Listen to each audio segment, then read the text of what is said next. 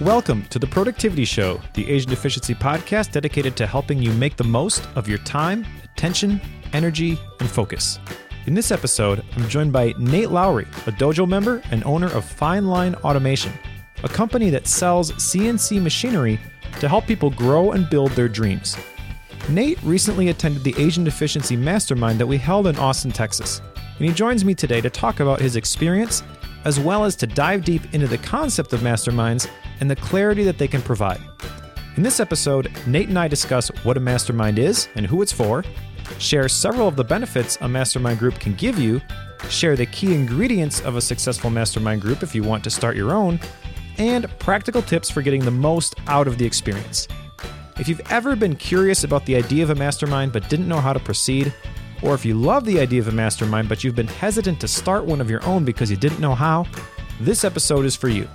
You can find links to everything that we share in the show notes by going to theproductivityshow.com/178.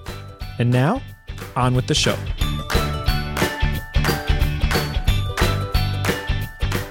All right, welcome everyone. This is Mike Schmitz, and with me today to talk about masterminds is Nate Lowrie. How's it going, Nate?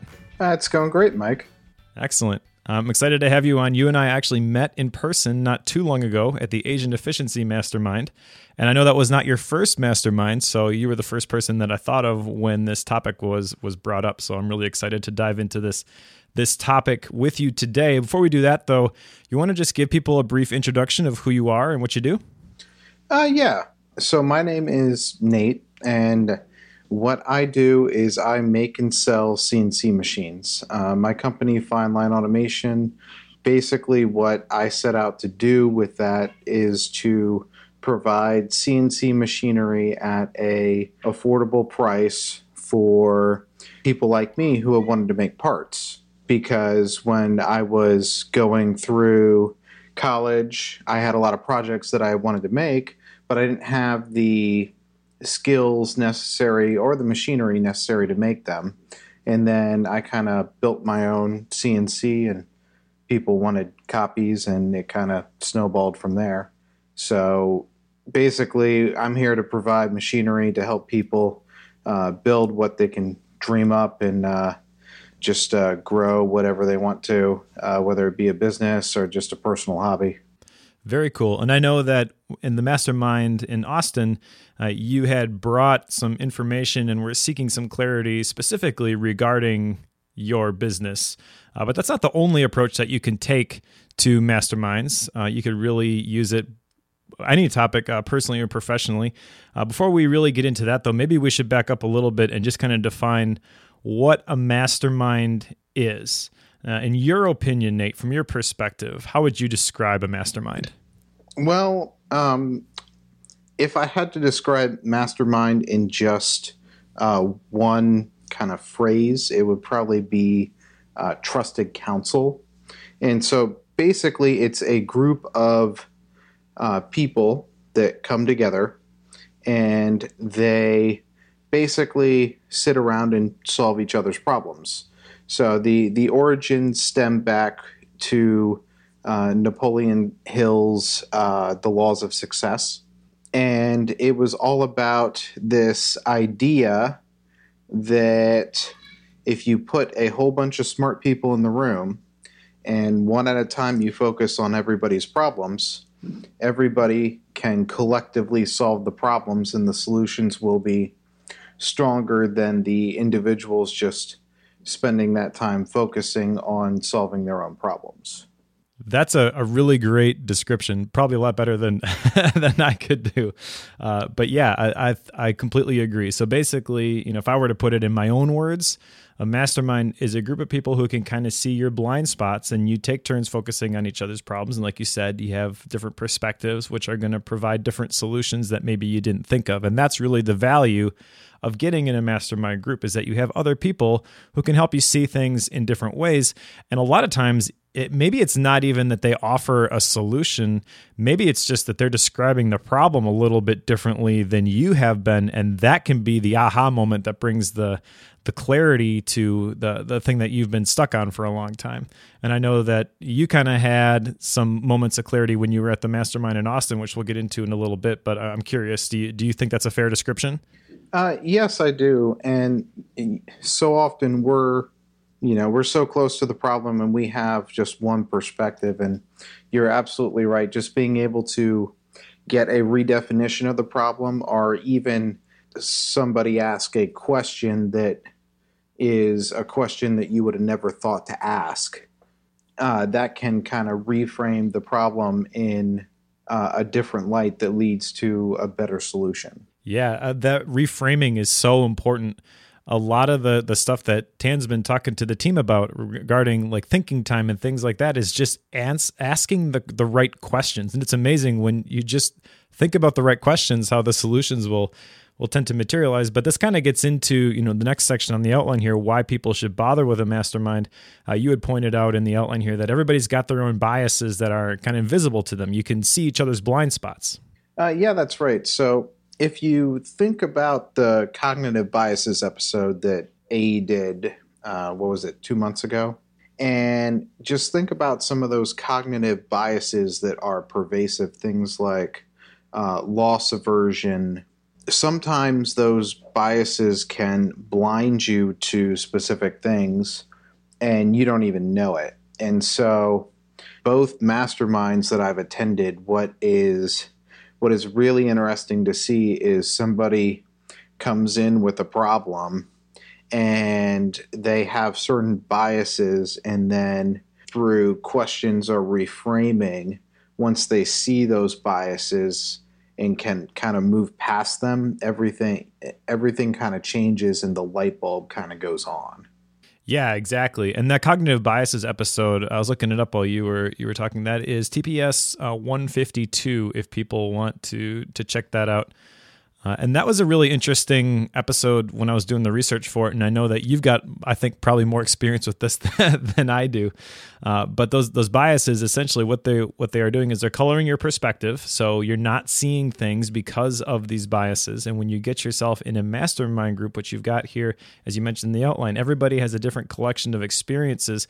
There's a very good chance that the people that are in there have solved your problem already. And that's another thing that Tan's kind of been drilling in the Asian efficiency team, is that any problem that we're going to encounter is most likely a solved problem. There's a service that we use all the time, Clarity FM. The website is clarity.fm, where you can get on a 15-minute call with an expert, and it will save you tens of hours of work when you're doing something, whether that be figuring out the technicalities of how these two integrations are supposed to work together, or even something just like content creation, putting together a presentation or a webinar.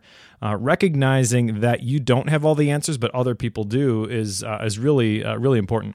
Yep, I definitely agree with that.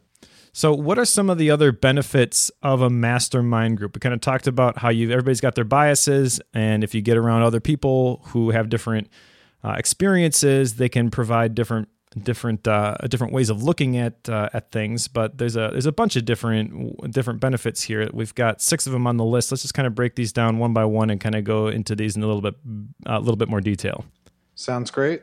All right, so number 1 is to get a fresh perspective. So you kind of talked about this a little bit. I put the quote in here from the book Work the System by Sam Carpenter, where he talks about getting above and slightly outside your situation. This was kind of a revelation to me, where you can get so caught up in the 4 disciplines of execution, we'll call it the whirlwind, the stuff that's happening to you day to day, that you don't really understand the simple systems mechanics that are producing the whirlwind. And if you can get outside that situation, you can maybe solve some of those problems.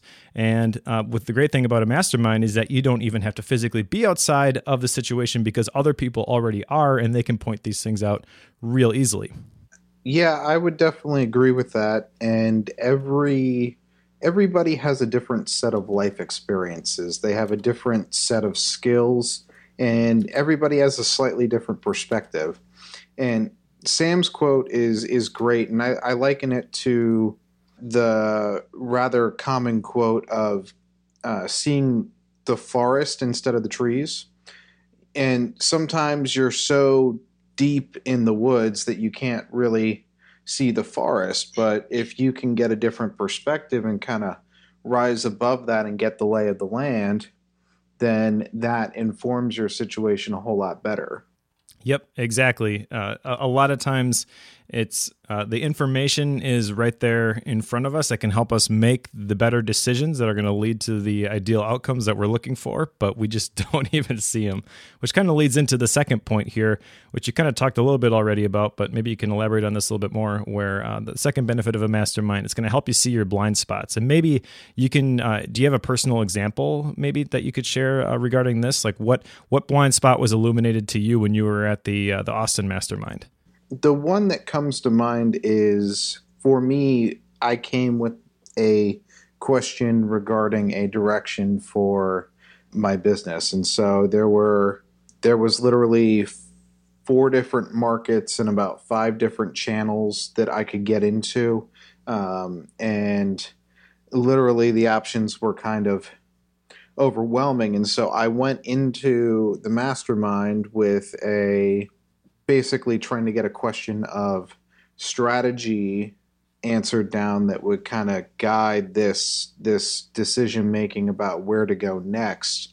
And what I was blinded by was 2 things. I was blinded by not having too many decisions on the table. So basically paralysis from too many choices. And then also there was a lot of fear of missing out, of what if I needed to go someplace but I didn't. And so after talking with the group during my hot seat session, the perspective that was given was that I don't even need to worry about those. And I don't even need to worry about some of my channels because the current product base is capable of so much more.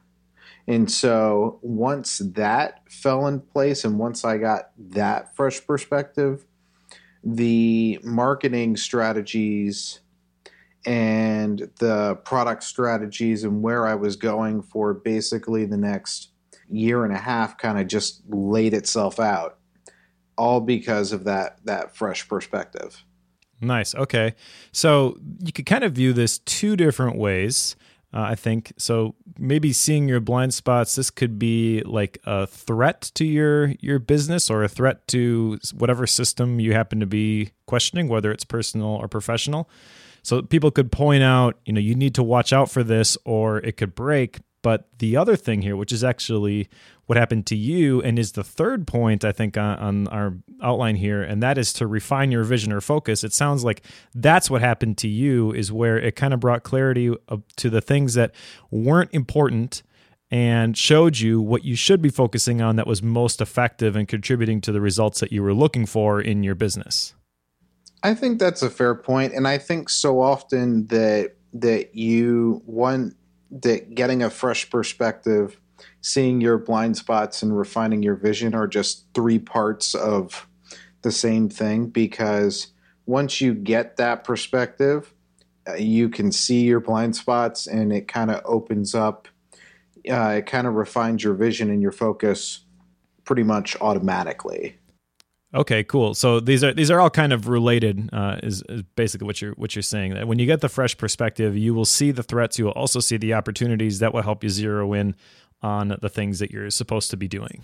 Yes, the one exception would be if you are going there to find out how to do something. So basically, let's say you wanted to go into the mastermind and your question, basically your hot seat presentation was, hey, I know I need to implement morning and evening rituals, but I'm just stuck and I can't do it.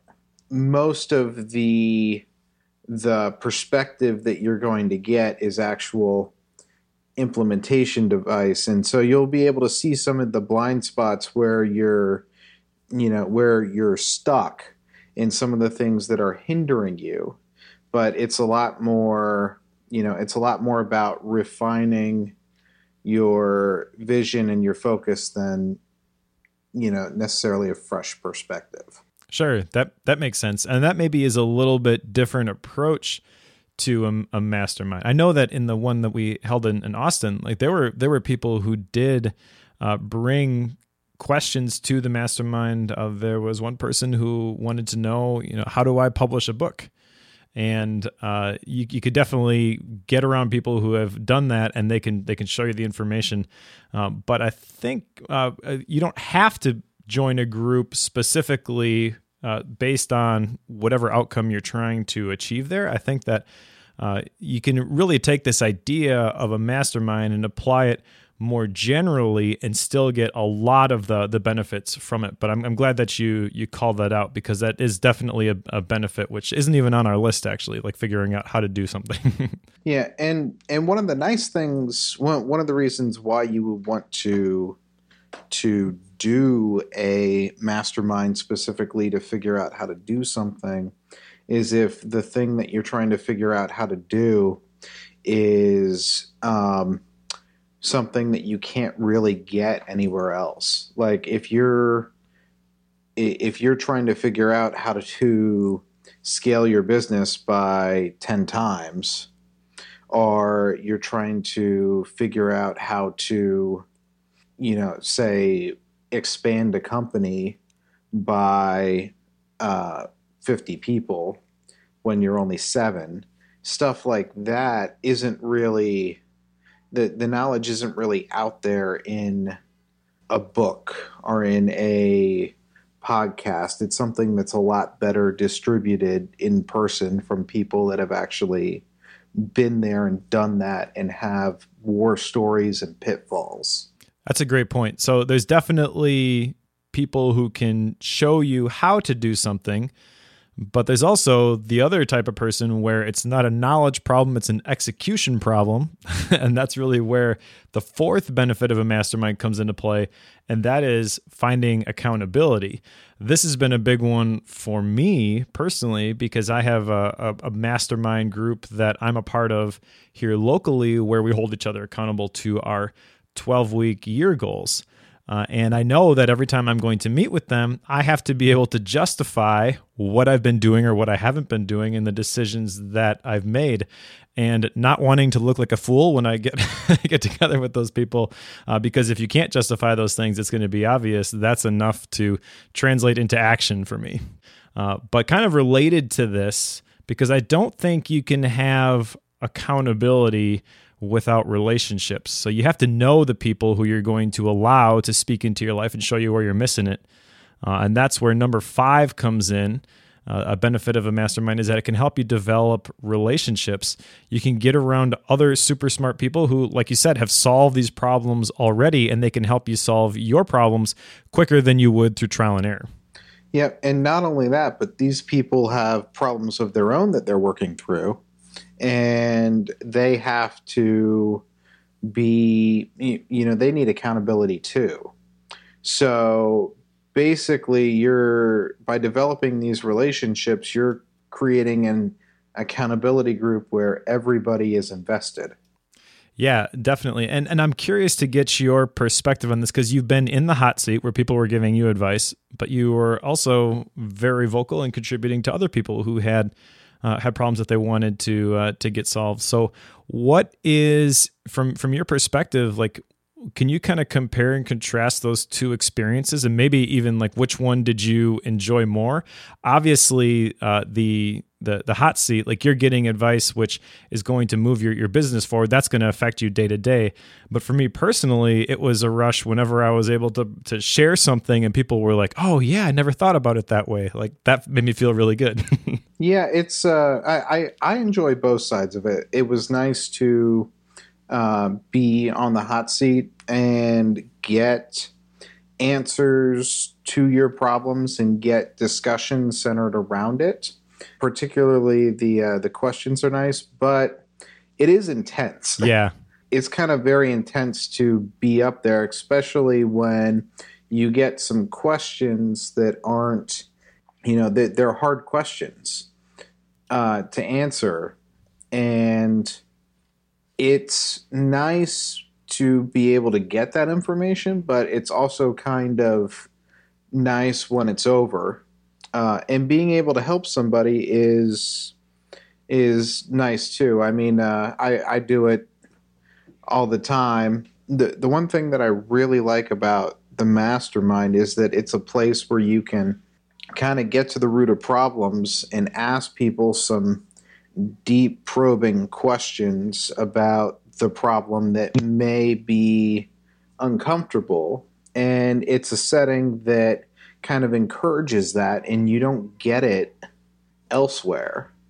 And so both sides of the coin are kind of really nice. And just because you aren't on the hot seat doesn't really mean that you can't learn something from somebody else's session. I mean, there were a couple of sessions where I was scribbling notes frantically, and I know other people were too, because some of the stuff that came up was directly related to some things that I was dealing with or could file away and save for later and implement on my side. Yeah, there's a couple things here I want to address. Number one, you mentioned that basically, if I'm hearing you right, that it can be pretty draining or exhausting. I know at the end of that day, we had, I think, 7 hot seat sessions. By the end of the day, I was exhausted. But also that what makes it work is the people who are there being willing to both give and take. If you are in a mastermind where everybody is just looking for answers to their own problems, but they're not really interested in helping anybody else solve theirs, that is going to kill the mastermind real quick. Yeah, I would absolutely agree with that, because if everybody is not willing to contribute, then you're going to run into a situation where nobody gets their problem solved. Yep, exactly. And being able and willing to contribute is important, not only for the accountability, but also kind of related here, number 6. This could be under accountability, but really like making sure that people are taking action. So if you haven't established a foundation of trust, it makes it a lot harder to call people out. And part of this is accountability, but also part of it is just the fact that you're going to have to you're going to have to appear before these people who are going to ask you if you've taken action. I kind of equate this to like a gym buddy, where if you've made a deal with somebody that you're going to meet at the gym at 5 a.m., 6 a.m., whatever, and you're going to work out, you're much less likely to sleep in because you don't want to be that guy. Yep, I definitely agree with that. And sometimes the one thing that you need to be able to be sure of is that the people that you're doing the mastermind with are wanting that same accountability. So for our first mastermind, we had it was me and 2 other people, and we had 4 of the AE team members there, and it was a great mastermind and we got great information, but at the end of the day, there wasn't the accountability mechanism for that mastermind kind of fell through. Now, granted, I know that people have been successful implementing it. I mean, one of those people that was at that mastermind, Nabil, he was just on the podcast talking about some of the stuff that we went over in the mastermind. So I think that if you really want to put the accountability place inside, you need to make sure that there is a mechanism and follow-up so that you don't basically just stop going to the gym, so to speak. Right.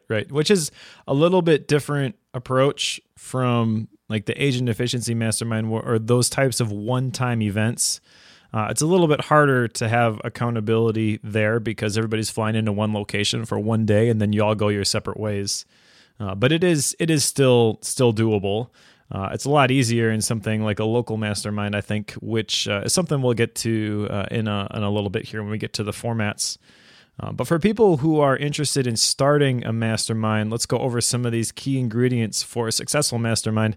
And this is a lot of this stuff we've kind of touched on already, but it's going to be presented maybe a little bit different way. So I think that framing it as these 3 key ingredients, this can really help people identify what their mastermind should be or what it should provide. And the first thing that I put on this list, and Nate, you can tell me if I forgot some stuff here, but the number one thing I put on here is new and different ideas and perspectives. It kind of talked about the importance of the different perspectives already. You need to get around people who will think differently than you. They will point out your blind spots, like we were talking about, show you how to implement solved problems, implement those solutions. We've got a podcast episode on this particular topic. Think Like a Geek. It's TPS174, and the power of this growth-minded groupthink, I think is how I phrased it in that particular episode. Yeah, and one thing that I really want to point out here is that everybody's ideas and perspectives are valued. And so if you get around the table and you are in a situation where the people that you're with in the mastermind may be much further along than you, and you think that you don't have anything to add, that's not true, because no matter what your perspective is, the questions that you ask and the ideas that you throw out can be the spark for somebody to approach it another way.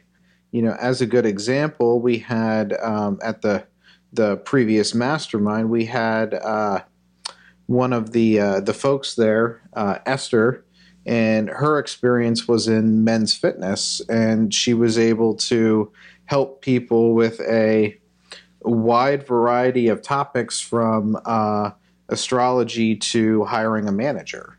Right. Yeah, that's a really good point. I was thinking of that too at the same time, is that every single person who shared at the Austin Mastermind, I wanted to be the one who provided like the aha moment, but it wasn't always me. But sometimes what I noticed is that whether it was me or somebody else who maybe felt a little bit hesitant because I don't know anything about astrology, if I shared something, then that would stir something in somebody else. And that would, it was a chain reaction at that point. And eventually we would get to the person who shared the thing and it was like, yes, that's the thing that I was looking for. And that's the thing that really solved the problem of the person who was on the hot seat. Yes. And one of the flip sides of this is if you are actually moderating the mastermind, it's your responsibility to make sure that people's ideas and perspectives are heard, because sometimes you get into the room and there are a few type A personalities in the group. And as a moderator, you kind of need to be keen to that discussion and whether or not people are able to share. Yeah, that's a really good point. Very good point. And it kind of leads into the second point here, where you're talking about everybody's got their own ideas and their own perspectives and they're all valuable. You have to have that understanding that everybody's opinion is valuable in order to implement the second key ingredient, which is the vulnerability. Because if you get stuck comparing your situation to somebody else's situation or place more value on somebody's opinion than other people, what ends up happening is that you don't end up sharing from your heart. You don't open up and you don't share authentically, and that limits the value that you're going to receive from the other people in the mastermind. And I also think that when you hold back, that the other people in the mastermind group can kind of tell that, and it just creates this whole hesitancy, which is going to really limit the effectiveness of the mastermind group. I'm curious your perspective, because you were actually on the hot seat for one of those 45-minute sessions. If you're going to attend a mastermind, or if you're going to start a mastermind, one of the things that goes along with this opening up and sharing authentically is the concept that what's said in the mastermind stays in the mastermind. And so at the end of the day, the mastermind is a place for trust, and you need to, everybody needs to open up and share their experiences. And some of those experiences are going to be tough. We've all had failures. We've all had things that didn't go the right way that may be uncomfortable to share in public. The problem that you're solving may be somewhat embarrassing But at the end of the day, if you hide stuff or if you intentionally kind of misrepresent or omit stuff, all you're doing is hurting yourself. If you're on the hot seat and you do that, you can't get the best answer or even the right answer to your problem because people don't have all the information. And if you're helping somebody out, you aren't giving them everything that they may need. Yeah, very, very good point. The third one here, we've kind of talked about this already. That is the accountability. Whether you follow the 12-week year framework, like I do in my local mastermind or not, really everybody is there for a specific purpose, and everybody that is there should be serious about the commitment that they've made.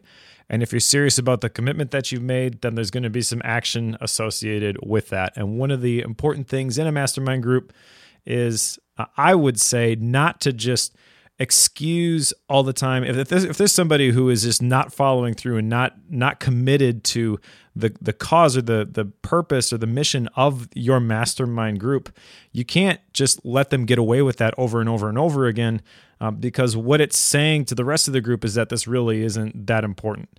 So this accountability is really important. You have to hold the standard, and you have to make people feel like, you don't want to let everyone else down. It's kind of peer pressure, but it's a positive spin on that peer pressure. Yeah, and I think that is one of the downsides to masterminds that are free to join. If you have some sort of membership or entry fee, the people tend to take it a lot more seriously, even if it's only like $20-$30. That mental shift that, hey, I'm invested in the mastermind is more than enough to basically root out all of the people that want to freeload or are not invested in the mastermind. Yeah, very, very good point. The people who have skin in the game, they're going to be more invested in it. And that's one of the big reasons why I love the dojo, is everybody that is in there is financially investing in their membership. So they're much more likely to apply themselves in the community, go through the video training, apply that stuff, ask questions, get answers. Not specifically a mastermind, but same principle here. You want to get around people who are serious about this stuff, and a lot of times where you see the rubber hit the road is, like you said, when they've got something that they've got to give up for it. Yep, exactly. The phrase "putting your money where your mouth is" comes to mind. Yep, absolutely. So let's say that you want to create a mastermind. We're going to get into some of the formats here in just a little bit, but how many people is ideal for a mastermind? I'm curious to get your perspective, but I personally think that around 6 is probably ideal because it's enough to get some different ideas and perspectives, but it's not too many where if you're going to do the hot seat sessions, for example, like we did in Austin, where you've got 7 different people, I think, who shared. At the end of the day, you're not completely exhausted like I was. You have enough time. You have enough time to address everybody's specific issues who wants to share them, and it doesn't feel like it's too spread out or taking too long. Yeah, I think that you want to keep it between 6 and 10, because if you think about the hot seat format, you need about 45 minutes to kind of really delve into the problem. At 45 minutes plus a 10-minute break in between, if you have 10 people, that's enough to go for a 9-hour session during the day. So I think that anything below 6, once you start to dip into 5, 4, 3, you start to lose some of the potency of the diversity of people. But 6 to 10 would probably be my ideal number. And it kind of also depends on the format too. Because if you're meeting online and it is like a weekly online meeting, 10 people in hot seats all day might not work. Right. Yeah. So the hot seats, that's obviously one way to accomplish a mastermind meeting, but it's not the only way. And I think that there's a lot of value in the hot seat format. But if you were to do like an online or a local mastermind, you don't have to invest a whole 9-hour day in order to make this work.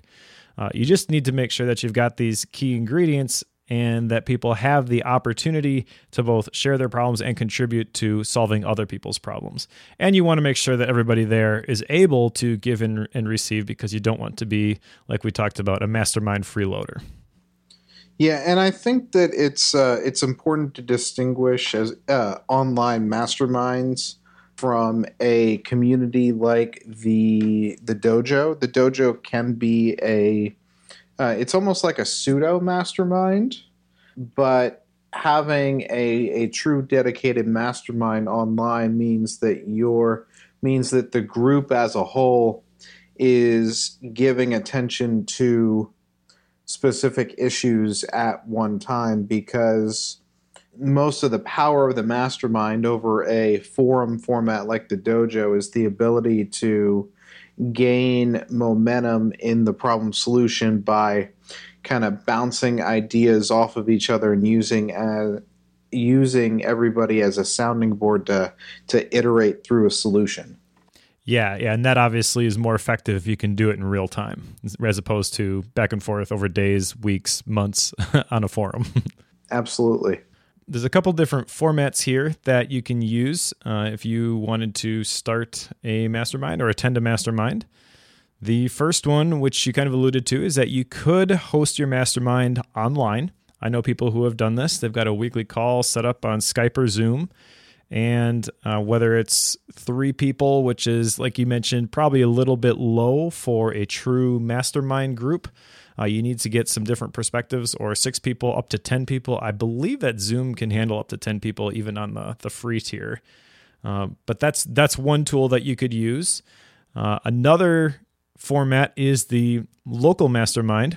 This is something that I have joined in Appleton, Wisconsin. Even, there's people here, believe it or not, who are like-minded achievers, like we say about the Dojo. One of the people that's in my mastermind is Brandon Wentland. He's contributed some of the modules in the Dojo. Also, a guy who wrote the first line of code for Pandora. If you keep your eyes open, you'll find these people in your area.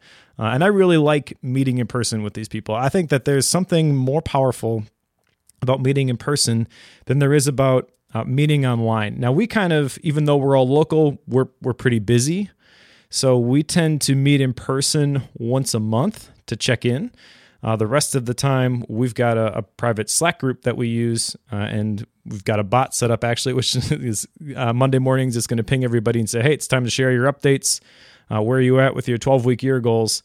And just this kind of, again, comes back to the purpose of the mastermind. So for ours, we had no idea what we were doing when we started. We kind of talked to everybody in the group, what do you want this to look like? And the big thing that they were looking for was accountability. So that's what we did. We decided that we're all going to do this 12-week year stuff, but we're going to hold each other accountable to doing this. Do you have any experience with a local mastermind? And what do you think about the frequency? I do not have any experience with a local mastermind. It's been something that I've been looking at starting eventually, but it's something that I've not gotten around to doing yet.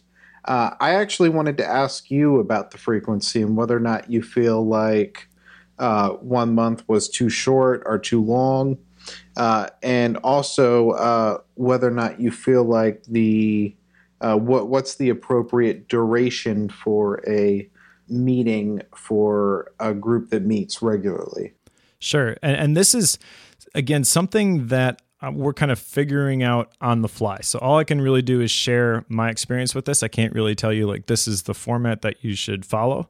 Like I mentioned, a lot of the people in my group tend to be pretty busy. So when we meet monthly, we tend to meet for about an hour and a half, maybe 2 hours, where we can check in, share some things, solve some problems, but it's not going to be diving deep into people's issues that they want solved. Now, I came back from the Austin Mastermind seeing the hot seat sessions for the first time, and I'm like, this is amazing. We need to do this. So we actually have one scheduled for January where we are going to do that. It's going to be a 5-hour session, and everybody's going to get a hot seat session. So I guess I'll report back and let you know how that goes. But I would say, like, for our group, monthly is great. And occasionally we will have longer meetings. Like, we actually had one where one of the guys here has a house on the lake, and he's like, hey, why don't you guys just come over for the mastermind, whatever night, and I'll grill up some steaks and we can just hang out. That was really fun. And and we didn't have a specific agenda for that particular meeting, but the key ingredients for the mastermind are there: the accountability, the vulnerability, the new different ideas and perspectives. And just through conversation and food and fellowship, there was a lot of clarity that came to people on what their next steps were. So I think really the frequency it could even be different depending on the group. And I almost think that it doesn't really matter. You can kind of figure out what works for your group. The more important thing is identifying what is this group going to be about and making sure that everybody's committed to the vision. Yeah, I definitely kind of like the frequency that you suggested. And for a group like yours that's implementing the 12-week year, it works out really, really well where you can kind of time those deep dive sessions with hot seats for kind of like your planning week in between the 12 weeks. And then you have your weekly check-ins and your monthly meetings during the 12-week year to kind of make sure that everybody is moving along and executing well. Yeah, exactly. And so maybe we can kind of talk about this last one here, and this will lead into your experience with the third type of mastermind, which is the one-day event. Now, this, for specifically talking about the Asian Efficiency Mastermind, I'll use that as the template. I have limited experience with these one-day event-type masterminds. But what this is people flew in to Austin. We all met at the same location. And we had, like you said, a 9-hour day where people had a 45-minute hot seat session. There were 5-minute breaks between them all. And then at the end, people thought through the feedback that they'd gotten and kind of identified what the next steps were.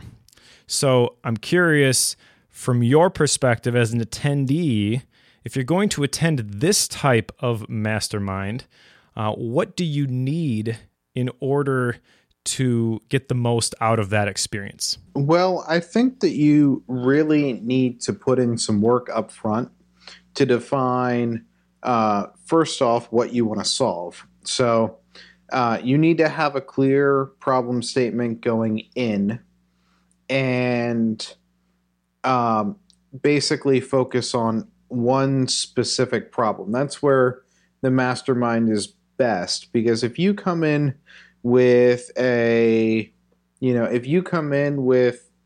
basically a problem statement of, hey guys, my sales are down in my business, and I want to figure out how to increase sales. Part of that issue with a question that vague is we're going to spend half the time or more just trying to get to the specifics of what's going wrong. So if you have a question like that, the one thing that you need to do is kind of narrow it down. And so if you can gather data, any data about the issue, whether it's qualitative or quantitative, the more data that you can get, the better. And so by gathering the data and doing some kind of thinking about the problem, so Tan did the podcast on thinking time. If you can dedicate some actual thinking time to the problem and specifically the question that you want answered before the mastermind, you have a chance to refine it.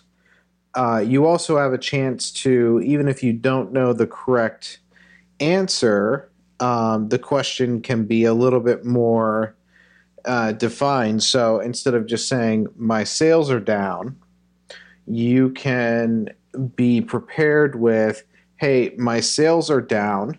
This is what I'm seeing in the market. These are the numbers that are changing that are concerning me. How can we reverse this trend? I have this idea, and this idea. What do you think? Yeah, that's a really good point. And for people who are already Dojo members, there's even a video course on the thinking time that Tan put together, which is really good. That actually came from an Asian efficiency internal team training where he first presented that stuff, and that kind of blew my mind when he presented it. It's really, really crazy how just asking the right questions can present the right solutions. And a lot of times you've already asked the question, you just haven't asked the right way. And so reframing it can be the key to getting the clarity. And if I remember correctly, didn't Tan learn about the concept of thinking time at a mastermind? He did. Yep, exactly. So yeah, I mean, and that's one of the things that I would say has really shaped Asian efficiency in the past several months and helped us identify the things that really needed to be changed. And yeah, like you really don't know what you don't know, and getting in a room with some really smart people who, even if you've only got like that one takeaway, that can really change the course of your life or your business.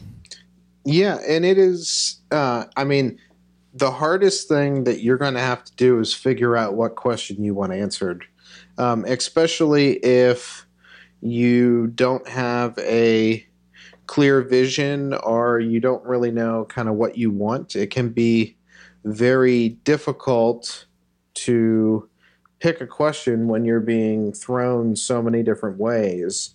But narrowing that down and really kind of having a clear idea of what it is, what you think you might be able to do, and any data can really help make your presentation a whole lot better.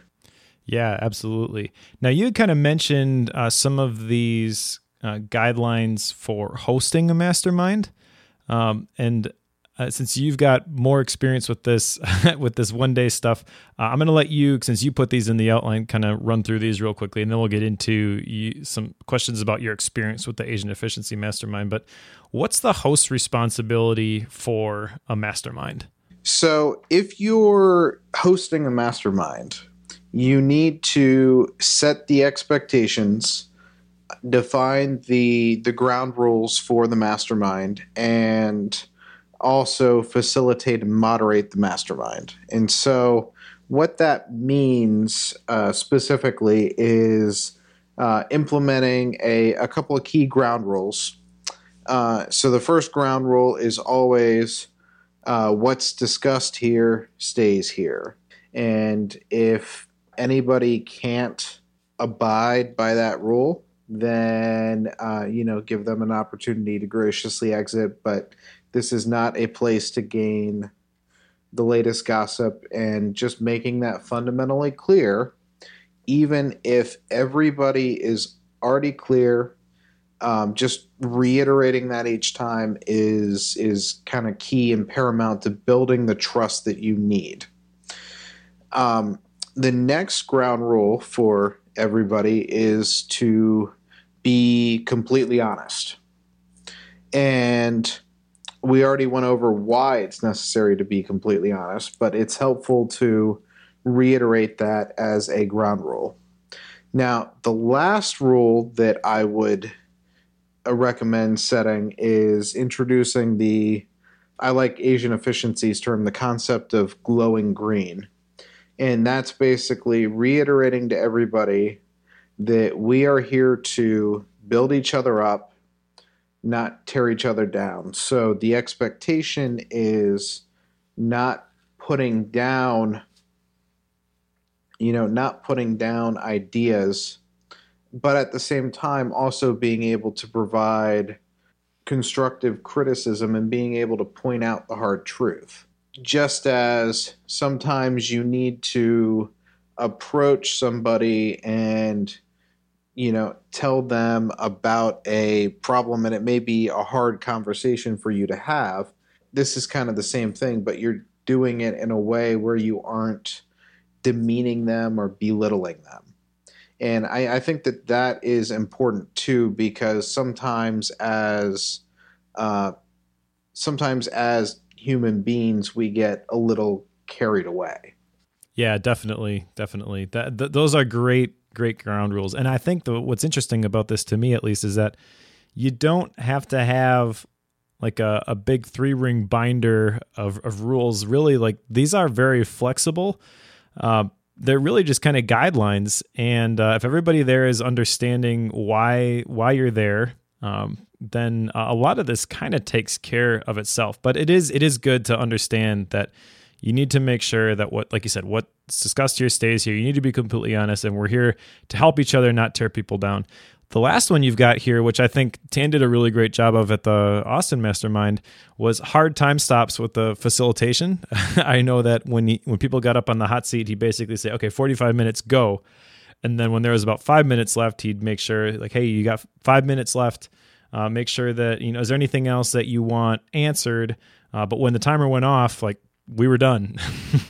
Yep. And that's the facilitation and moderation part as a host. So you need to make sure that things are being moved along, because especially if people are kind of knee deep in a problem, if time's up, time needs to be up, and you need to hold fast to that, because especially if you're doing a one-day event where you have 6, 7, 8 hot seats and they're all 45 minutes each, if you start slipping with time, then that's just going to make the day drag on. The other thing that you need to do, you had kind of mentioned it with the facilitation piece, is making sure that Tan did this at this past mastermind, which I thought was really good. You had mentioned it was during the last 5 minutes, he would basically stop the conversation and ask the hot seat presenter if there was anything else that they wanted to talk about, anything pressing that they needed to get off of their chest.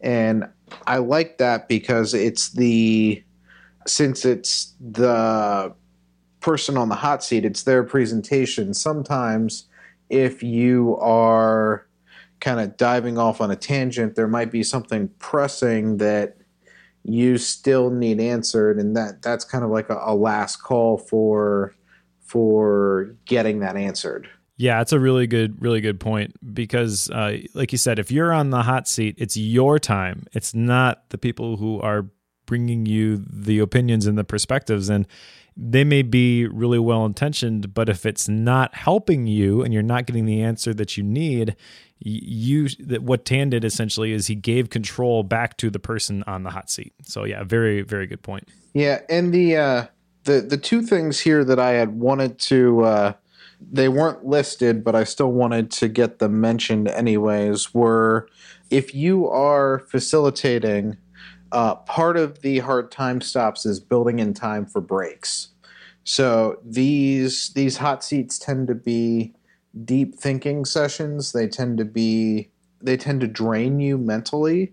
And so the hot seats really need to almost function like a 50-10 Pomodoro, where you're giving a 10 to 15 minute break after each session to allow people to, one, kind of chit chat, and two, just relax and rest. Yeah, very good point. They're very intense. It doesn't seem like it should be that draining, but it definitely was for me. So let's get into your experience with the Asian Deficiency Mastermind. You shared a lot already, but I got some specific questions here. What were your expectations going into that mastermind? Well, my expectations were basically getting honest feedback and good results. That was kind of my number one expectation because after experiencing that first mastermind and the way that first mastermind helped me and basically paid for itself within 2 months, that experience, I kind of wanted that experience again. So basically, honest feedback and the questions answered that I needed to get answered. But at the same time, I just wanted to go and meet everybody. We had an amazing group, and they were all very driven for in their different fields. And it was absolutely amazing to get to meet and get to know them all. Yeah, it was a pretty diverse group too, which I know we'll get into in a little bit. What was the biggest takeaway for you from the mastermind? Like, I know I ran into you in the hallway in between sessions, and I had asked you, like, well, what was it worth it? Like, did you get a lot out of it? Do you know what to do next? Did you get clarity? And basically, your response was, yeah, I'm crystal clear on what I need to do now. Yeah, so the biggest takeaway for me, besides what I actually needed to do in my situation, was just what the power of great counsel does for you. And when you surround yourself with successful people, and and everybody has a drive for success, the ideas and the advice that come out of that is just tremendous. And not all advice is created equal. Just like you wouldn't take advice from just anybody, having a trusted counsel like your local mastermind, where you can bounce ideas off of, and that they are going to want to help you and have your best interest at heart. That's huge. You don't get that anywhere else. Awesome. What was the biggest surprise for you? So I know you've got something listed here, but also maybe reframing this a little bit differently. Like, what was your biggest surprise regarding the format or the process? Okay, so I'll answer both questions here. So the biggest surprise of the day was the fact that we had a wonderful person in the group, Joe, and he was one of the very, very few tango harmonica players in the world. World famous tango harmonica player. Really, really good. Yes, and I didn't even know what tango harmonica was until that morning. Me either. But as far as the format went, one of the biggest surprises for me was just would probably have to be the difference between a small group size and a large group size. So when I did the first mastermind, there were 3 of us that did hot seat sessions, and we had 4 people in there that were not doing the hot seat, but were still there to participate. It was Tan and Zach, and 2 others. And basically the difference between that size of 7 and the size of 14, 15 that we had, that difference in size was just tremendous in terms of both the intensity and the amount and value of the feedback that you got. And so I didn't quite realize this until after we were done for the night, and it was the next morning, and I was kind of just thinking back and reflecting, and the quality definitely kind of increased when you had more people in the room. Okay, yeah, that makes a lot of sense. What did you like most about your hot seat presentation? Just the honest, intense feedback. Sometimes it's tough to hear some things, and the answer that we arrived at was not really one that I was considering, but it made a whole lot of sense. And so it was, it was just nice to get fresh perspectives. And I think that I got input from pretty much the whole group, and it was everything kind of built on top of each other. And there was a lot of, there was a lot of good ideas that came out of that. Okay. Was the thing that, because you had mentioned, it's kind of going off script a little bit, but you had mentioned that you had clarity in what you needed to do. I kind of am picking up maybe from the way you answered that question that it was maybe something that you had thought about before, but maybe you didn't really want to do it. And then when you got in the mastermind and got the different perspectives, it became clear that was the right thing. Is that fair to say?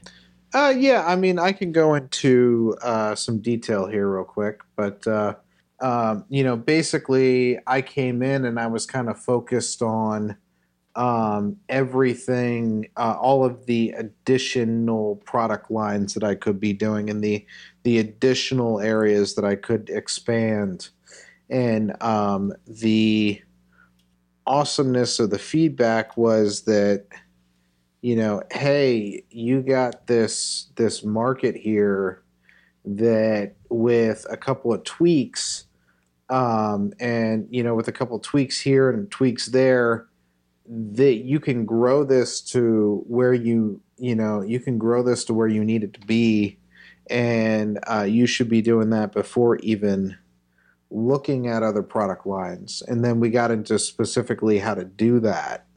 And so it wasn't necessarily the direction that I was expecting to go, or even kind of thought about in my own mind that it was going to end up. But after everything kind of fell into place, it made the most sense.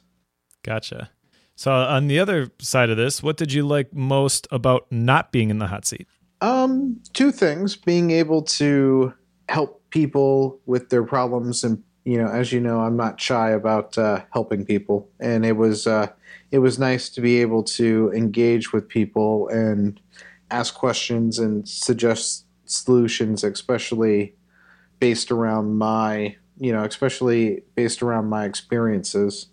I think that the thing that kind of drives that is just the desire to be helpful, to be good and make a difference in the world. And so, being able to help people with their problems was a nice fulfillment of that. And then I would say the other thing that I liked the most would be learning about what other challenges people are going through, because it's kind of quite sobering to get all of these successful people in the room, and and we can look at each other and go, we can look at each other and think that we're doing good, we got it all together, but the mastermind reminds you that, hey, everybody has problems and issues, and everybody's human. And so just kind of learning what everybody's facing and what everybody's going through was really powerful for me, especially considering that some of the things that people were going through were problems that are going to be relevant in my future. Yeah, it's a great point. What could have made the mastermind experience even better for you? Basically, is there anything that you would have changed about the format? Yeah, the one thing that I would change before the format is basically when we kind of met everybody the night before, but we really didn't kind of talk about any problems until we started the day of.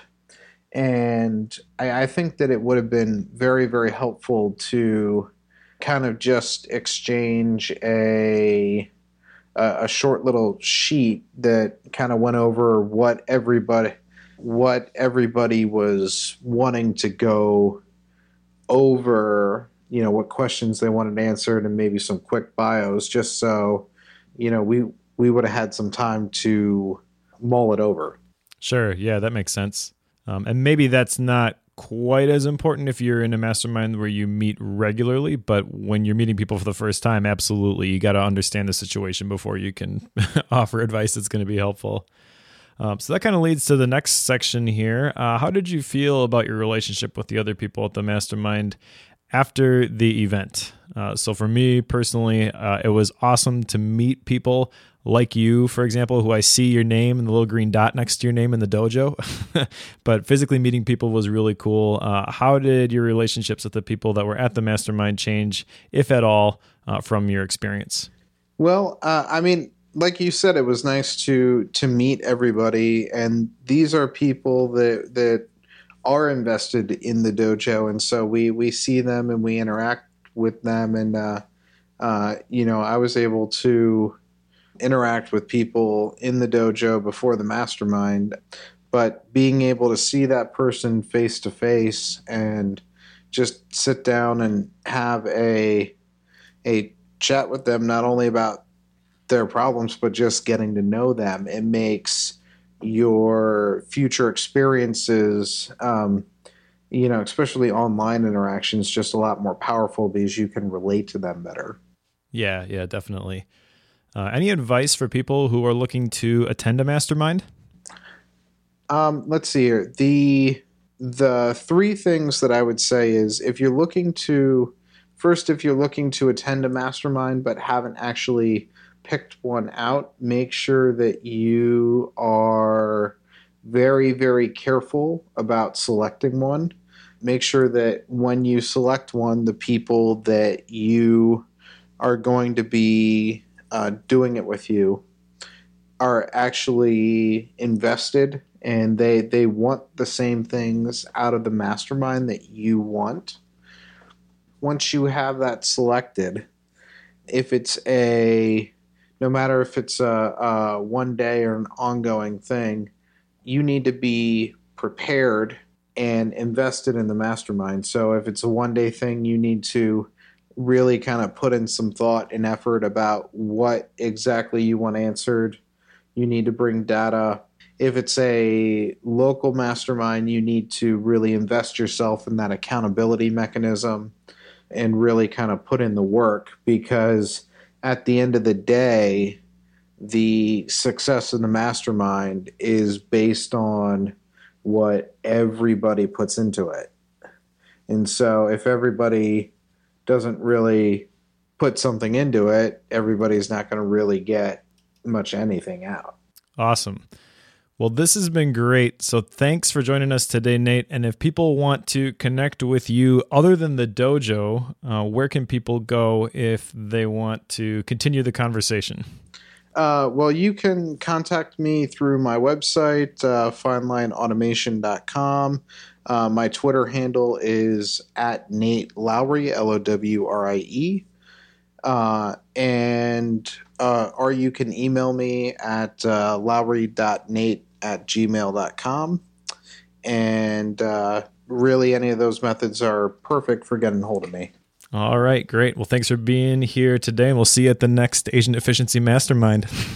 Absolutely. Really looking forward to doing it again. All right. Thanks so much, Nate. Thank you.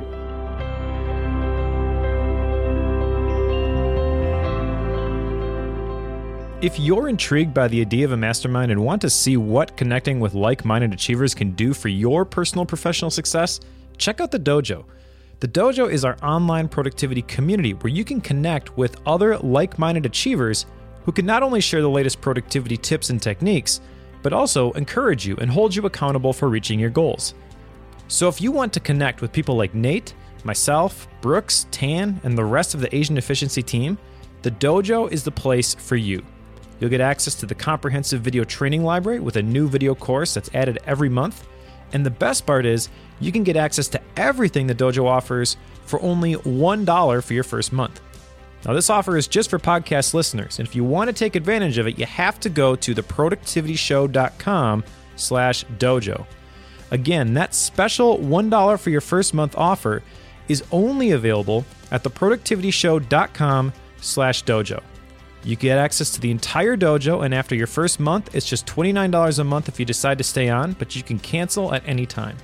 So if you want to join a community that can help you achieve your goals, check out the dojo today by going to theproductivityshow.com/dojo. Again, that URL is theproductivityshow.com/dojo. You can also find links to everything we discussed today in the show notes by going to theproductivityshow.com/178. If you enjoyed this episode, please consider leaving us an iTunes review or a star in Overcast, as it really helps us out and helps other people find out about the show. The Productivity Show is on Twitter as @ProductivityFM, and if you want to get your questions answered and get mentioned on the show, you can send us a tweet with the hashtag AskTPS. Thanks for joining us, and we'll see you next Productive Monday.